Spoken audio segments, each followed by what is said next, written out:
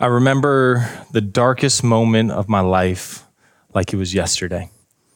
It was just a normal Sunday night. Every single Sunday night growing up, it was deemed family night. Okay, so every Sunday night, no matter what was going on, no matter how we felt, we're having family night. So the night was going great. We were all there together. My mom, my dad, my two sisters, my girlfriend at the time who would become my wife. We were all there having dinner. Everything was going great. We're laughing, we're eating. And then out of nowhere, I get a call from a family member of mine. And, this family member is someone who I love, but he didn't call me just to see how I was doing all the time. He would call me if something was going on, if there was something he needed to talk about or whatever it may be. And in that moment, we're at dinner and I answer my phone. I'm like, hey, what's up, man? And he let me know, hey, I don't know what's going on. There's something going on with your uncle. I don't know what's going on. His kids were there. So my cousins were all at this house. And, we didn't know if he was alive. We didn't know if he passed away, but something was wrong. And he's like, hey, I need you to go over there. So I got up from dinner.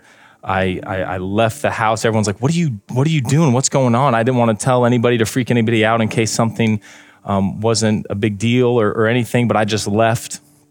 And I remember on my way driving to his house, he lived in Oldsmar. He lived 3 minutes away from me.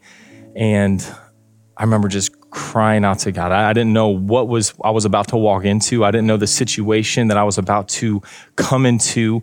But I'm like, God, I don't know what's happening. I pray for healing. I pray that he is alive. I pray that everything is okay. Please, Lord. And I just begged and begged and begged. I remember pulling up to the house. The ambulance was there. A bunch of my cousins were there. And the second I walked into the house, I remember I was like, he's gone. He's gone. And I didn't know what to do. I didn't know how to act. I'm like in shock. I didn't know, I couldn't cry. I couldn't do anything. I was just like, I just felt numb. Like this is like a bad dream. Like my uncle, he's not just an uncle to me. This person was a friend to me. He was really like a father figure to me in my life. He would come to all my baseball games. He'd be coming to all my football games. He's the guy yelling at the referee at my basketball games. Like this is my guy, man. This is like a father figure to me. And I was just in shock. And my family, we're the type of family, if something's going on, we don't just text each other and call each other, hey, is everything okay? Everyone came to that house that night. My grandparents, my other uncle, cousins, my parents, everyone started coming to this house. We started coming together. We were praying. And it was like the worst night of my life. I remember my dad getting out of his car and him running to me because I was there first and I knew a little bit more than everybody. He's like, what is going on? What is happening? And I remember looking at him and I'm like, he's gone, man. He's gone. And I'll never forget the look on my dad's face. I'll never forget it. And for the first time in my life, I was holding my dad up physically, from just shock, from despair, I'm holding him up for the first time in my life. My entire life, he held me up. My entire life, when I was going through something, when I was going through pain, he'd be the one to pick me up, to be there for me, to hold me. And it was just so hard to see that reversed, to be like, hey, it's going to be okay, man. It's going to be okay. It was hard. My cousin, his son, was driving there, and he was a little bit away, so he's one of the last people to come.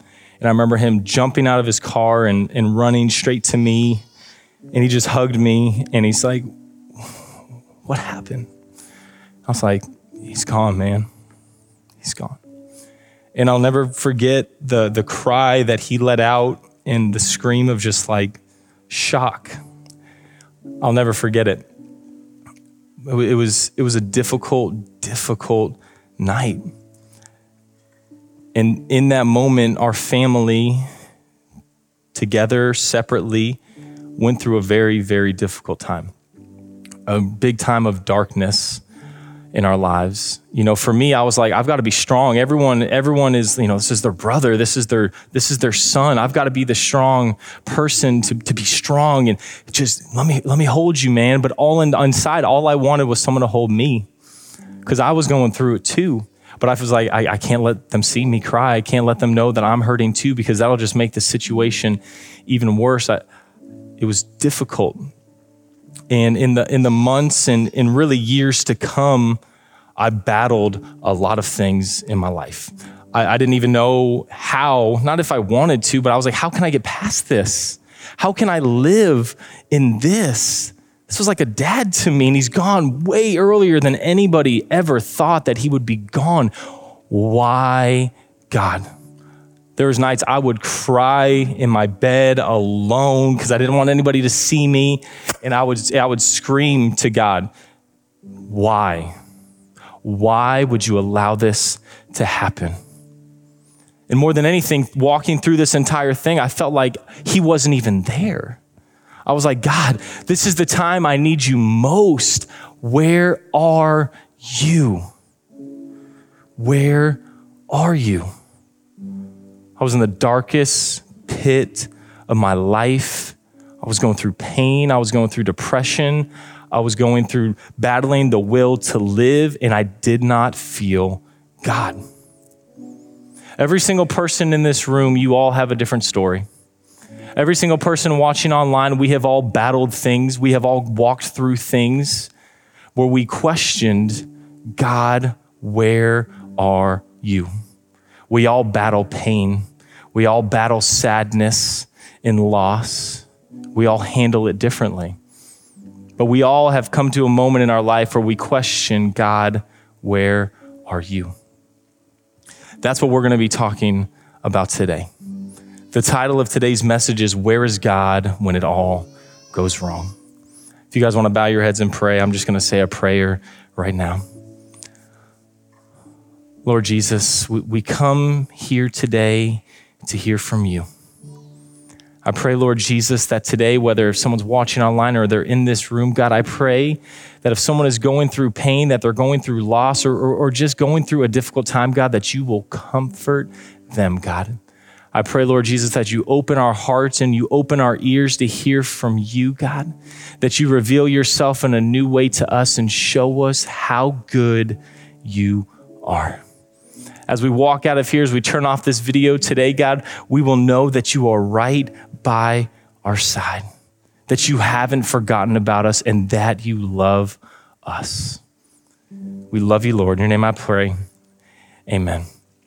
Amen. Well, right now, y'all, we are in a message series that is called From Pit to Palace. And in this message series and in this message today, we're going through the life of Joseph. If you know anything about Joseph, if you know anything about his life and his story, there were many times where I'm sure Joseph thought to himself, God, where are you?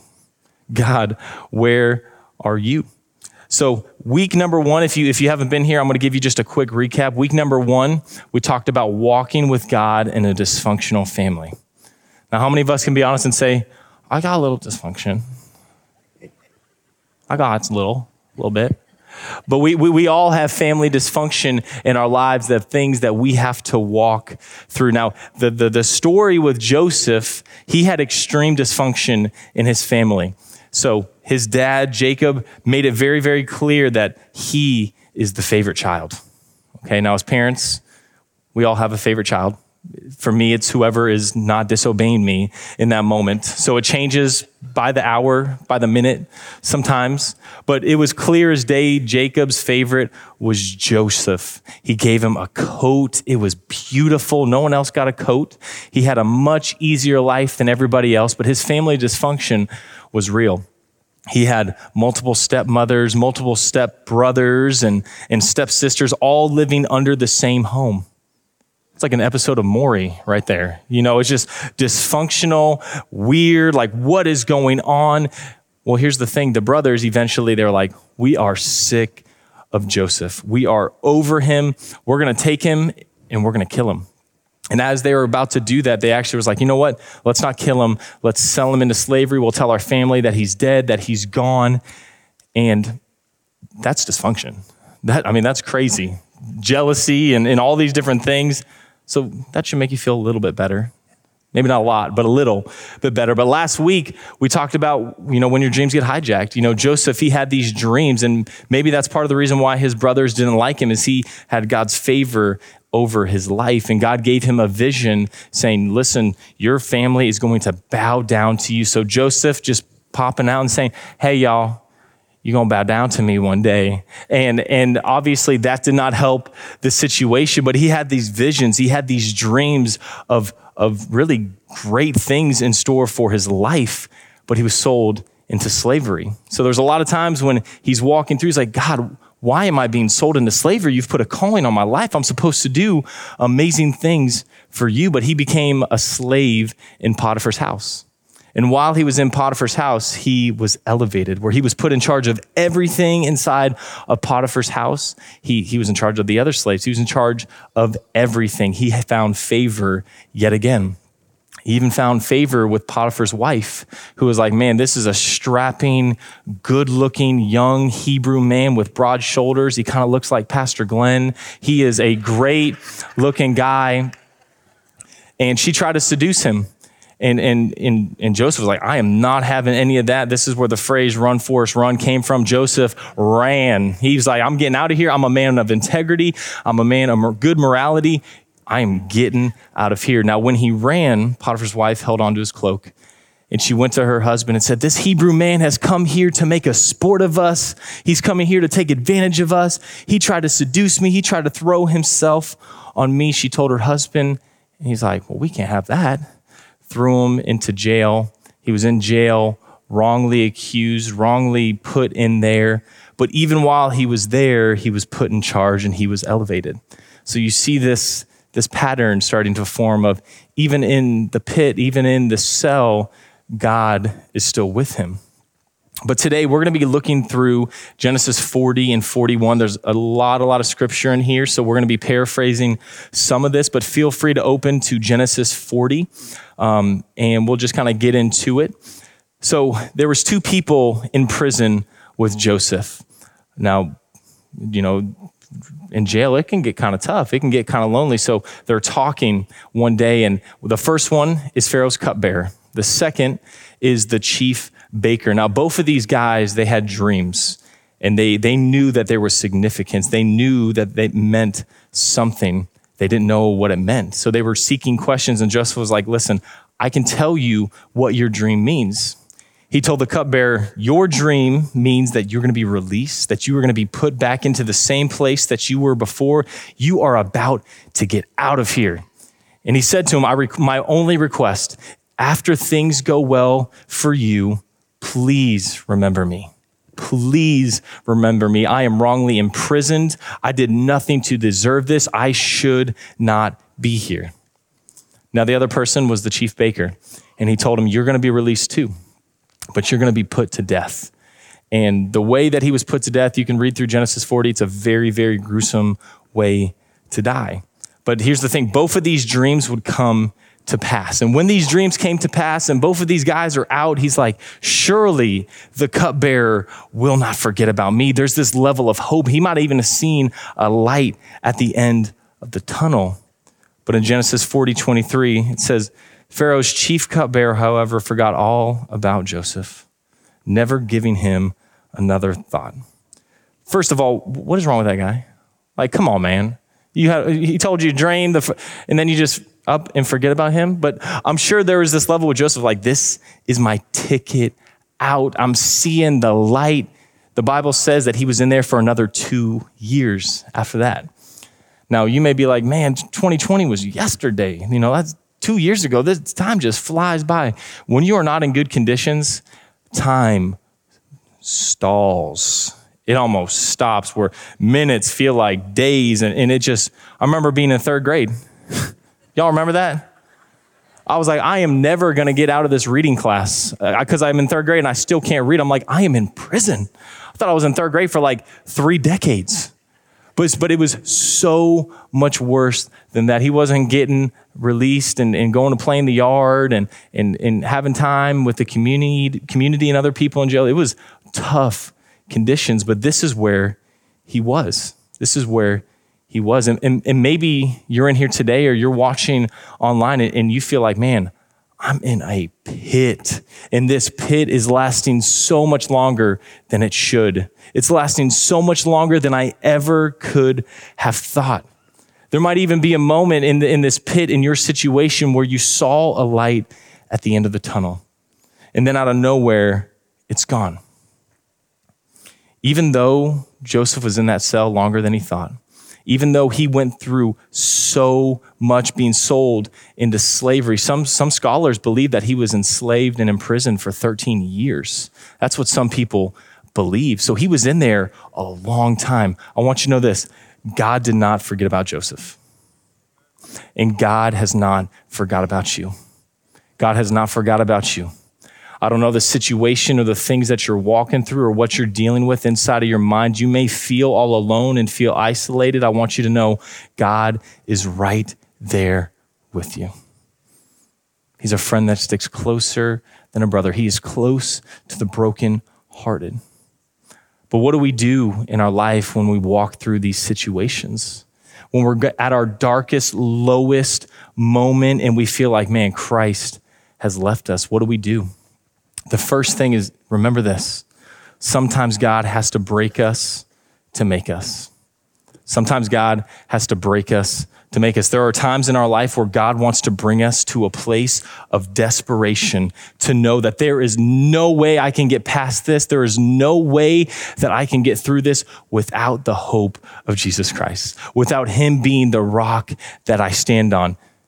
In those times, what he does is he uses it as an opportunity for us to rid ourselves of things that aren't from him. Bring us to a place of repentance, a place where we can get rid of pride, of greed, dishonesty, lust, unfaithfulness. He doesn't want that in your life. He wants to turn you into the person that he created to be.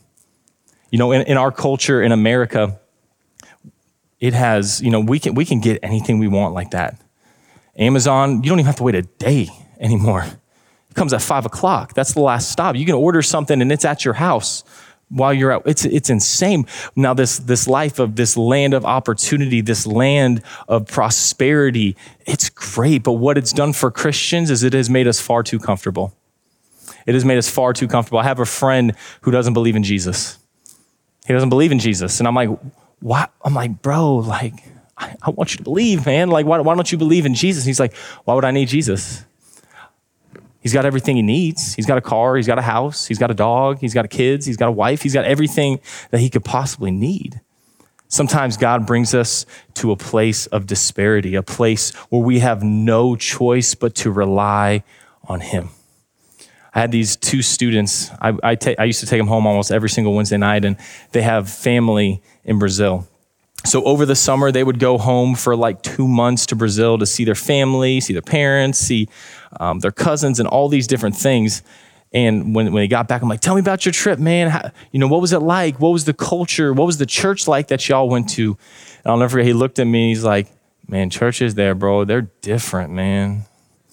They're different. I'm like, what do you mean they're different? He's like, those people are on fire for God. Those people are crying out to God. They are giving their everything. I'm like, man, I want to do that in youth, man. How do we get there? He's like, I was like, why do you think it's that way? He's like, they don't even know if they're going to live the next day. It was a really rough part of Brazil. He didn't know if he was going to make it through. They didn't know if they're going to see tomorrow. They relied their entire life, their actual living, on Jesus Christ. They clung to that hope. They clung to God. This right here, this is a stained glass piece. You may look at this and be like, that's hideous. I'm an old soul, okay? I like stained glass. I think it's cool. I like it, so whatever. But so this right here, this is beautiful to me. I think it's so cool. You know, the roses, they represent life. It represents livelihood. It represents so many different things to me. But one of the things that I love about stained glass is the process and how it was created. You know, it's whoever the artist was had an idea of what they wanted to create. They made a mold, they made a stencil, and what they did is they took glass and they cut it and they broke it to get it to exactly where it wanted to be. Now, this glass right here, this represents you and me. You know, this right here, we are comfortable right here. We're comfortable right here. And we don't want anything greater than this. We're just like, hey, life is good. Everything, you know, I'm all together in what God does, and he allows us to walk through things in our life. He allows us, and he begins to shape us and mold us and cut us into what he wants us to be. He takes it, you know, and that process right there, being broken, it's not fun. It's painful, but there is purpose in your pain. What God does is he takes your story, your brokenness, your shame, the things that you've gone through in your life. It's not by accident. It's on purpose. Because what, you know, the Bible describes us, he is the potter. He molds us into who he wants us to be. He takes our brokenness and he builds something beautiful. But what it takes for us is to say, you know what, God? I want you to take my brokenness. I want you to take my shame. I want you to take my regret. I want you to take all these things that I'm like, man, this is a mess. This is a mess. How could this ever be? And he turns it to be something beautiful. And what he does is he brings glory to his name through our brokenness. He takes our mess. It becomes a message. It leads other people to him. So when we go through things in our life, you say, I went through that too. I went through that too, and here's how I got through it. This is how I relied on God. He used that pain. He used that broken piece in my life to make something beautiful. To make something beautiful. But he allows us to go through difficult things so we can be the person that he wants us to be. The vessel that is ready to be used by Jesus Christ. The vessel to have a masterpiece bring glory to his name. And so we can learn to rely on him.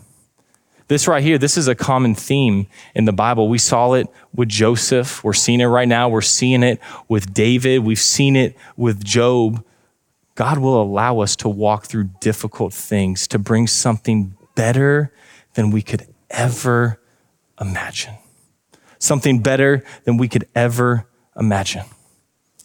I want you to know this. We serve a faithful God. And when we are faithful to him, he is faithful to us. And I don't know the pit that you're in. I don't know what you've come in here carrying today, but Christ is saying, give me your broken pieces. Because what I have for you is something that we could never even fathom. God is faithful.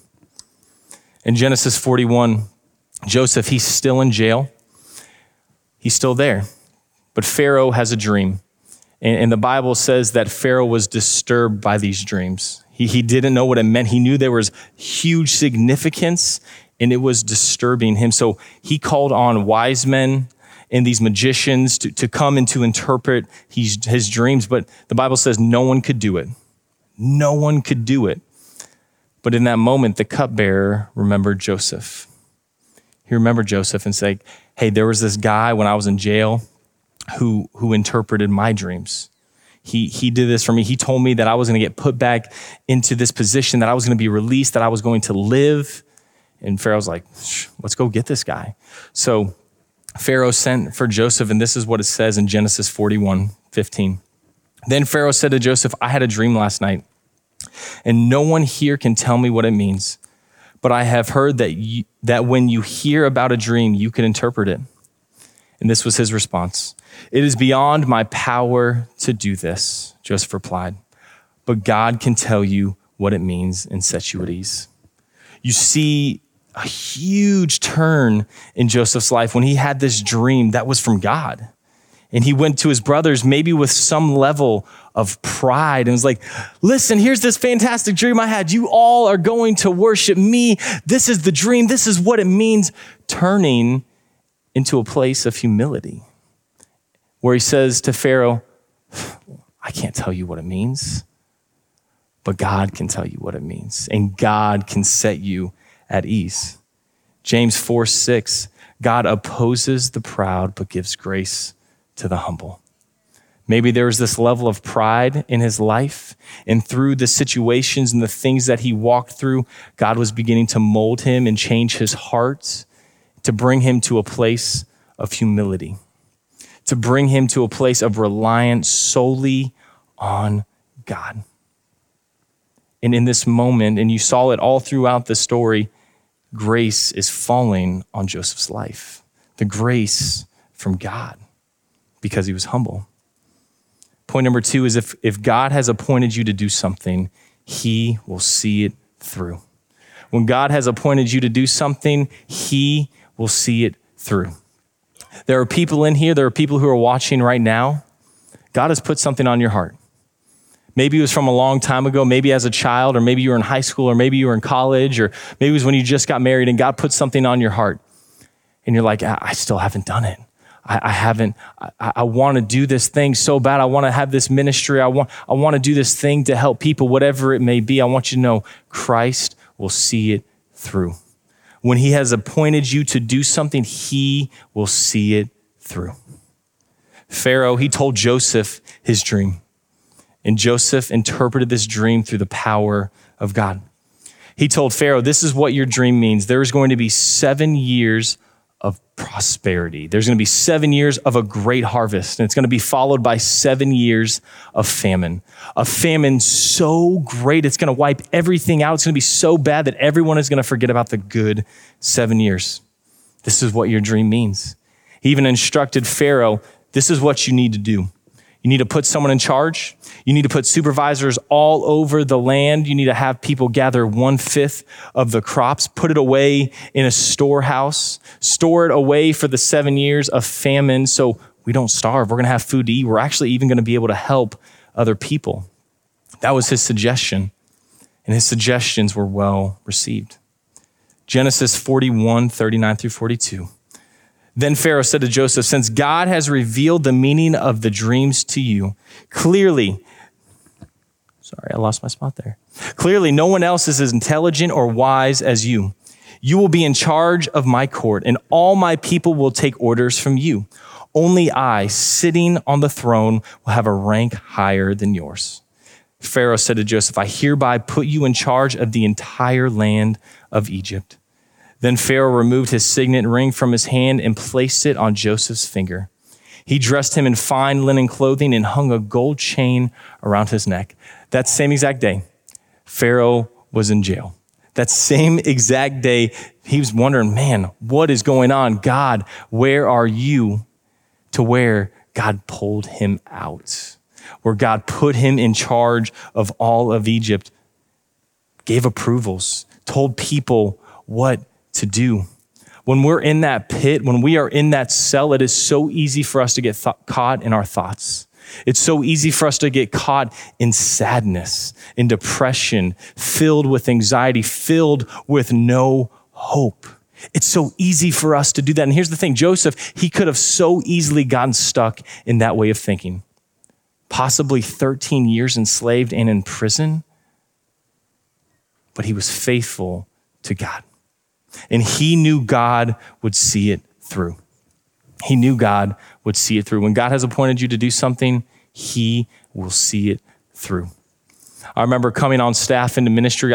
One of the few times in my life where I was clear God instructed me to do something. That was when I came on staff here at the church. I've never been in ministry.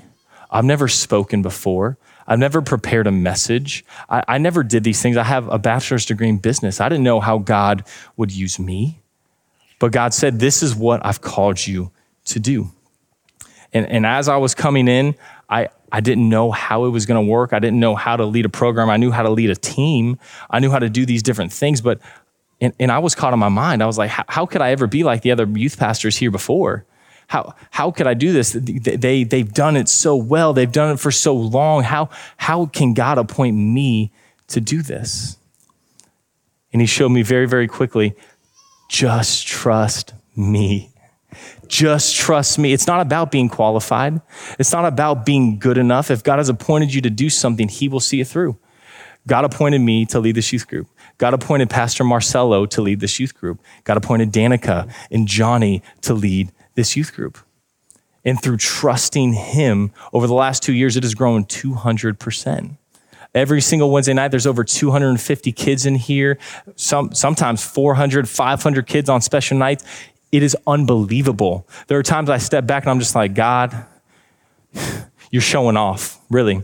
And he's doing it. He really, really is. And here's the thing. There are prophecies on this youth group that there will be a revolution, that there will be just all these different things coming through these students, that it's going to bleed into you guys. It's going to lead into this congregation, that it will happen. It's just the beginning of what God wants to do in these students, and it is going to bleed into y'all. But it's going to start there. We fight our thoughts. You know, the enemy, he wants to attack us. He wants us to feel weak. But when I'm weak, that's when I'm the strongest, man. Because with Jesus Christ, me and him, we make a majority. I'm not strong. But when I'm weak, that's when I'm really strong, because that's when I'm relying on Jesus Christ. Those thoughts can tear us apart. They're intended to harm us. Genesis 50:20, you intended to harm me, but God intended it for good to accomplish what is now being done, the saving of many lives. The enemy doesn't want you to give God your broken pieces. The enemy doesn't want you to walk in the calling. He doesn't want you to know what true freedom is. He wants you to feel defeated. But when we give God our everything, he will see it through. Point number 3 is this. Remember God's faithfulness in your darkest times. If Christ has done it once, he can do it again. If Christ has done it once, if you read about it in scripture, it's still happening. It's still taking place. We serve the same God. He is the same yesterday, today, and forever. I don't know the situation that you've come in here with. I don't know the pit that you're stuck in, but what I do know is I serve a big God. I know that God is in control. I know that he is on the throne. I know that he can change lives. I know that he can change futures. For what the enemy means for harm, he can take this and make it beautiful. He is faithful. Psalm 62:2. He alone is my rock and my salvation, my fortress where I will never be shaken. In Christ alone.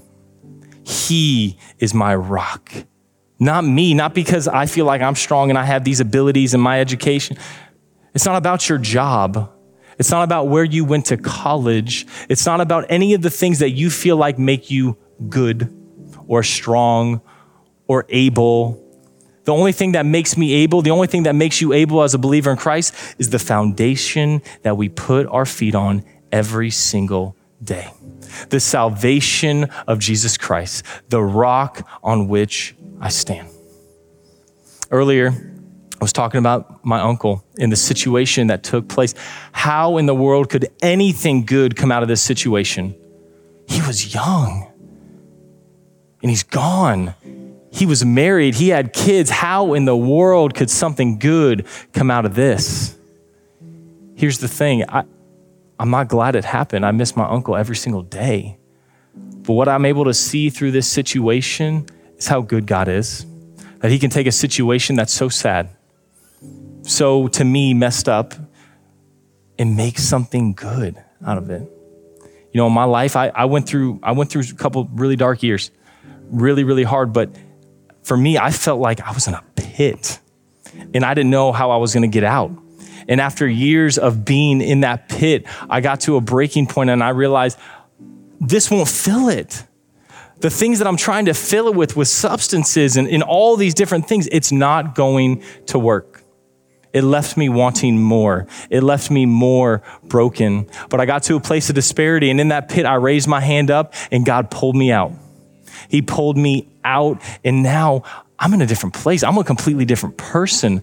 I want to read my Bible. I want to pray. I want to put on worship music. I don't want to listen to the same stuff I used to listen to because Christ has changed my life. He is my salvation. He can conquer. He is faithful in every situation. His stepson, Marcelo, he's a pastor here, my cousin. Listen, Marcelo was bad, okay? I remember him coming to youth group. I'm like, that's a bad kid, man. And he went through years of really struggling too. He was walking through darkness too. But God brought him to a place years down the road, his senior year of high school, and got a hold of his life. This was the thing that pushed him to God when he realized, I can't fill it with anything but Jesus Christ. This void's only made for him. I remember him coming, seeing after his life transformation, he would come to our young adults ministry, and I'm like, this guy's faking. Like, he's just trying to get a girlfriend and leave. But it was a true, I've told him that, but this was a true life transformation. It was unbelievable, but that's what Christ does to people. He changes something that looked completely different. He didn't even look the same. His smile was different. His eyes looked different. Everything about him was different. Even in my dad's life, there was depression. Yeah, that's what God does, man. But even in my dad's life, he was fighting depression. He went through a dark, many years.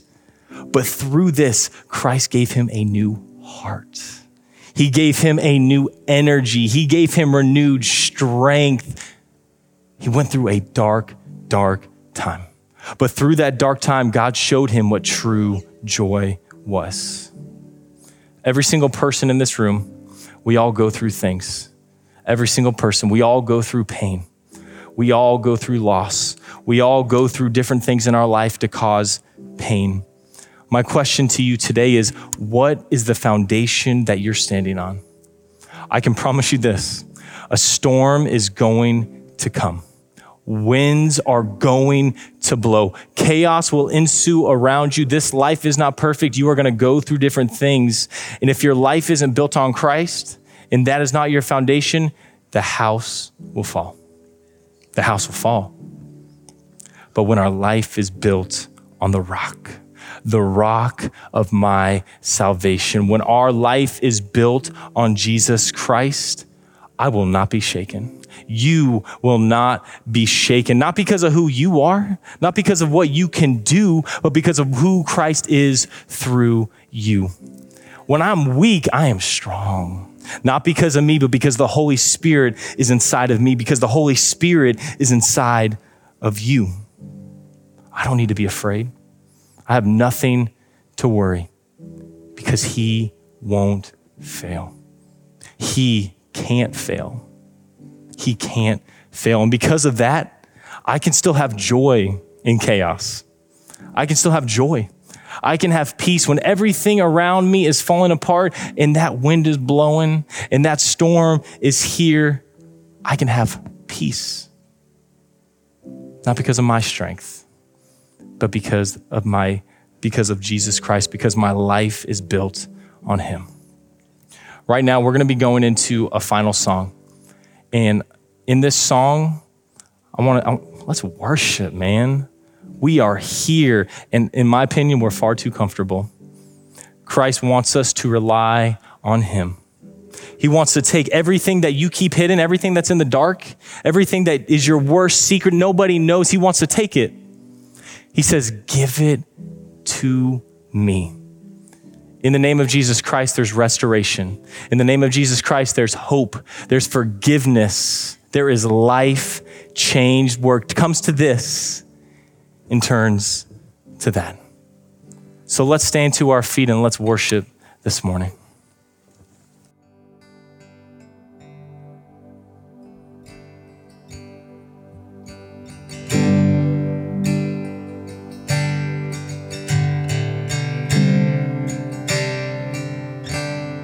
Christ is my firm foundation, the rock on which I stand when everything around me is shaking.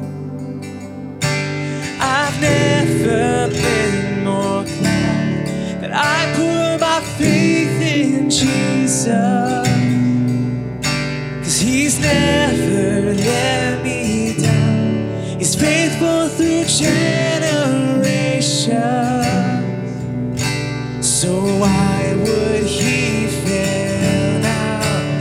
He won't. He won't. I've still got joy in chaos. I've got peace that makes no sense, so I won't be going under. I'm not held by my own strength, 'cause I build my life on Jesus. 'Cause he's never let me down. He's faithful through every season. So why would he fail now? He won't. He won't. He won't fail. He won't fail. He won't. He won't. He won't fail. He won't fail. Every voice. Christ is my firm foundation, the rock on which I stand, with everything around me shaking. I've never been more glad that I put my faith in Jesus. 'Cause he's never let me down. He's faithful through generations. So why would he fail now? He won't. He won't. He won't fail. He won't fail.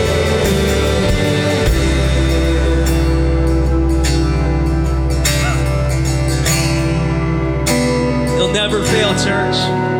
Can we put our trust in him, in Jesus Christ? Come on.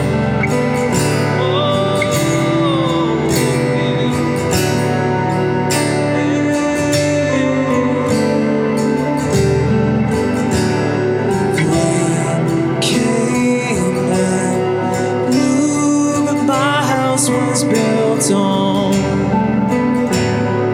I'm safe with you. I'm gonna make it.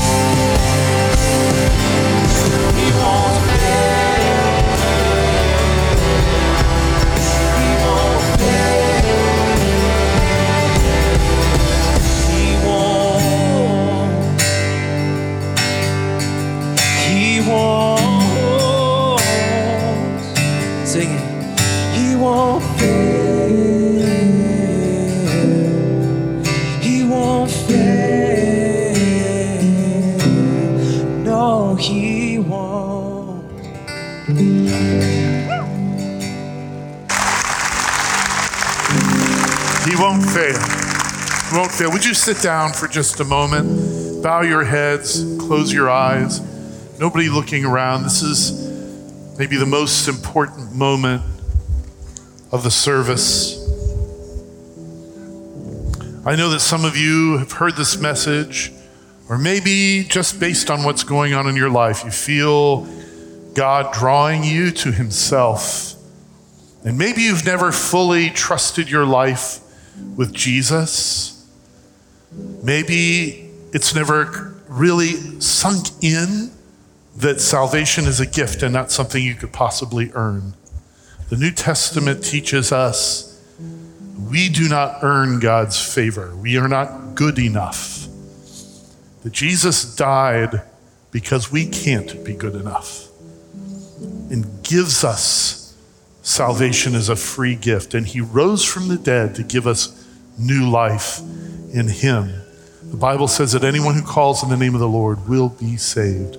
So with your heads bowed and your eyes closed, if that's you today and you're like, I think it's time.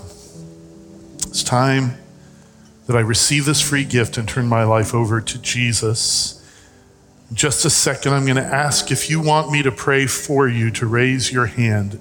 Nobody's looking around. This is between you and God and me to pray for you. I'm going to count to 3. You can slip up your hand. As soon as I see it, you can put it right back down. 1, 2, 3. Just slip your hand up in the air. Yes, thank you. I see your hand, and yours, and yours, and yours. Hands all over the room. Thank you. Yes, I see your hand. Thank you, ma'am. I see your hand. I want to do that now. I want to pray for you. Father, in Jesus' name, you've seen the hands, but more importantly, you see the hearts. And each of these people who raised their hands are someone that you have loved since before the foundation of the world, long before they were even born. And when you sent your son, Father, it was for this person who raised their hand, each one of them. I pray, Father, that this day they would receive your grace and this gift. Of course, they don't deserve it. None of us do. But just receive that gift of forgiveness and live new life in Jesus' name. For the sake of all those people that raise their hands today, would you say a prayer after me, everyone together? And if you're saying this prayer for the first time, raised your hand and you sincerely mean this in your heart, because the Bible says that whoever calls in the name of the Lord will be saved, God answers yes to this prayer. And would you just repeat after me? Father, I come to you in Jesus' name. I know I've done wrong, but you sent your son to die for me. Forgive me, and I ask you give me new life. And I make you, Jesus, my Lord, my Savior, and my God, in Jesus' name. Amen. Amen. Is God good? Listen, if you prayed that prayer for the first time, in a moment, the altar prayer team will come down to the front. And as people are leaving in a moment, after I say a blessing over you, feel free to come up to anyone in the altar prayer team. We have a free book for you called A Fresh Start with God. It's just we found it helpful when you're starting this journey with Jesus. So would you stand with me now to receive a blessing? It's a Holy Week blessing. I want to encourage you to, if you follow us on social media, just pay attention because we'll have something coming out every day for Holy Week this week. And it's so special. Our Friday night, Good Friday service will be so sweet. So would you just turn your palms upward in an attitude of receiving, or lift your hearts up before the Lord. May the Lord bless you with his favor, with his grace, with peace. This week, may you see Jesus in a new light. And may the love that he has for you flow through you to other people. And may the Lord bless you and keep you. May the Lord make his face to shine upon you and be gracious to you. May the Lord lift up his countenance upon you and give you peace. In Jesus' name, amen. Amen. God is good. There's no police detail today, so be very careful leaving the parking lot. I love you, church. Thank you so much for spending time with us here today, Countryside. If you decided to follow Jesus and put your faith in him, I want you to know that is the greatest decision that you have ever made. Your new life starts today. You are a new creation. We want to celebrate with you. And if you need prayer for any reason at all here at Countryside, we are here for you. Do us a favor, go to countryside.cc/prayer and let us know how we can be praying for you. That's all we have for y'all today. So I'll see you guys back next Sunday.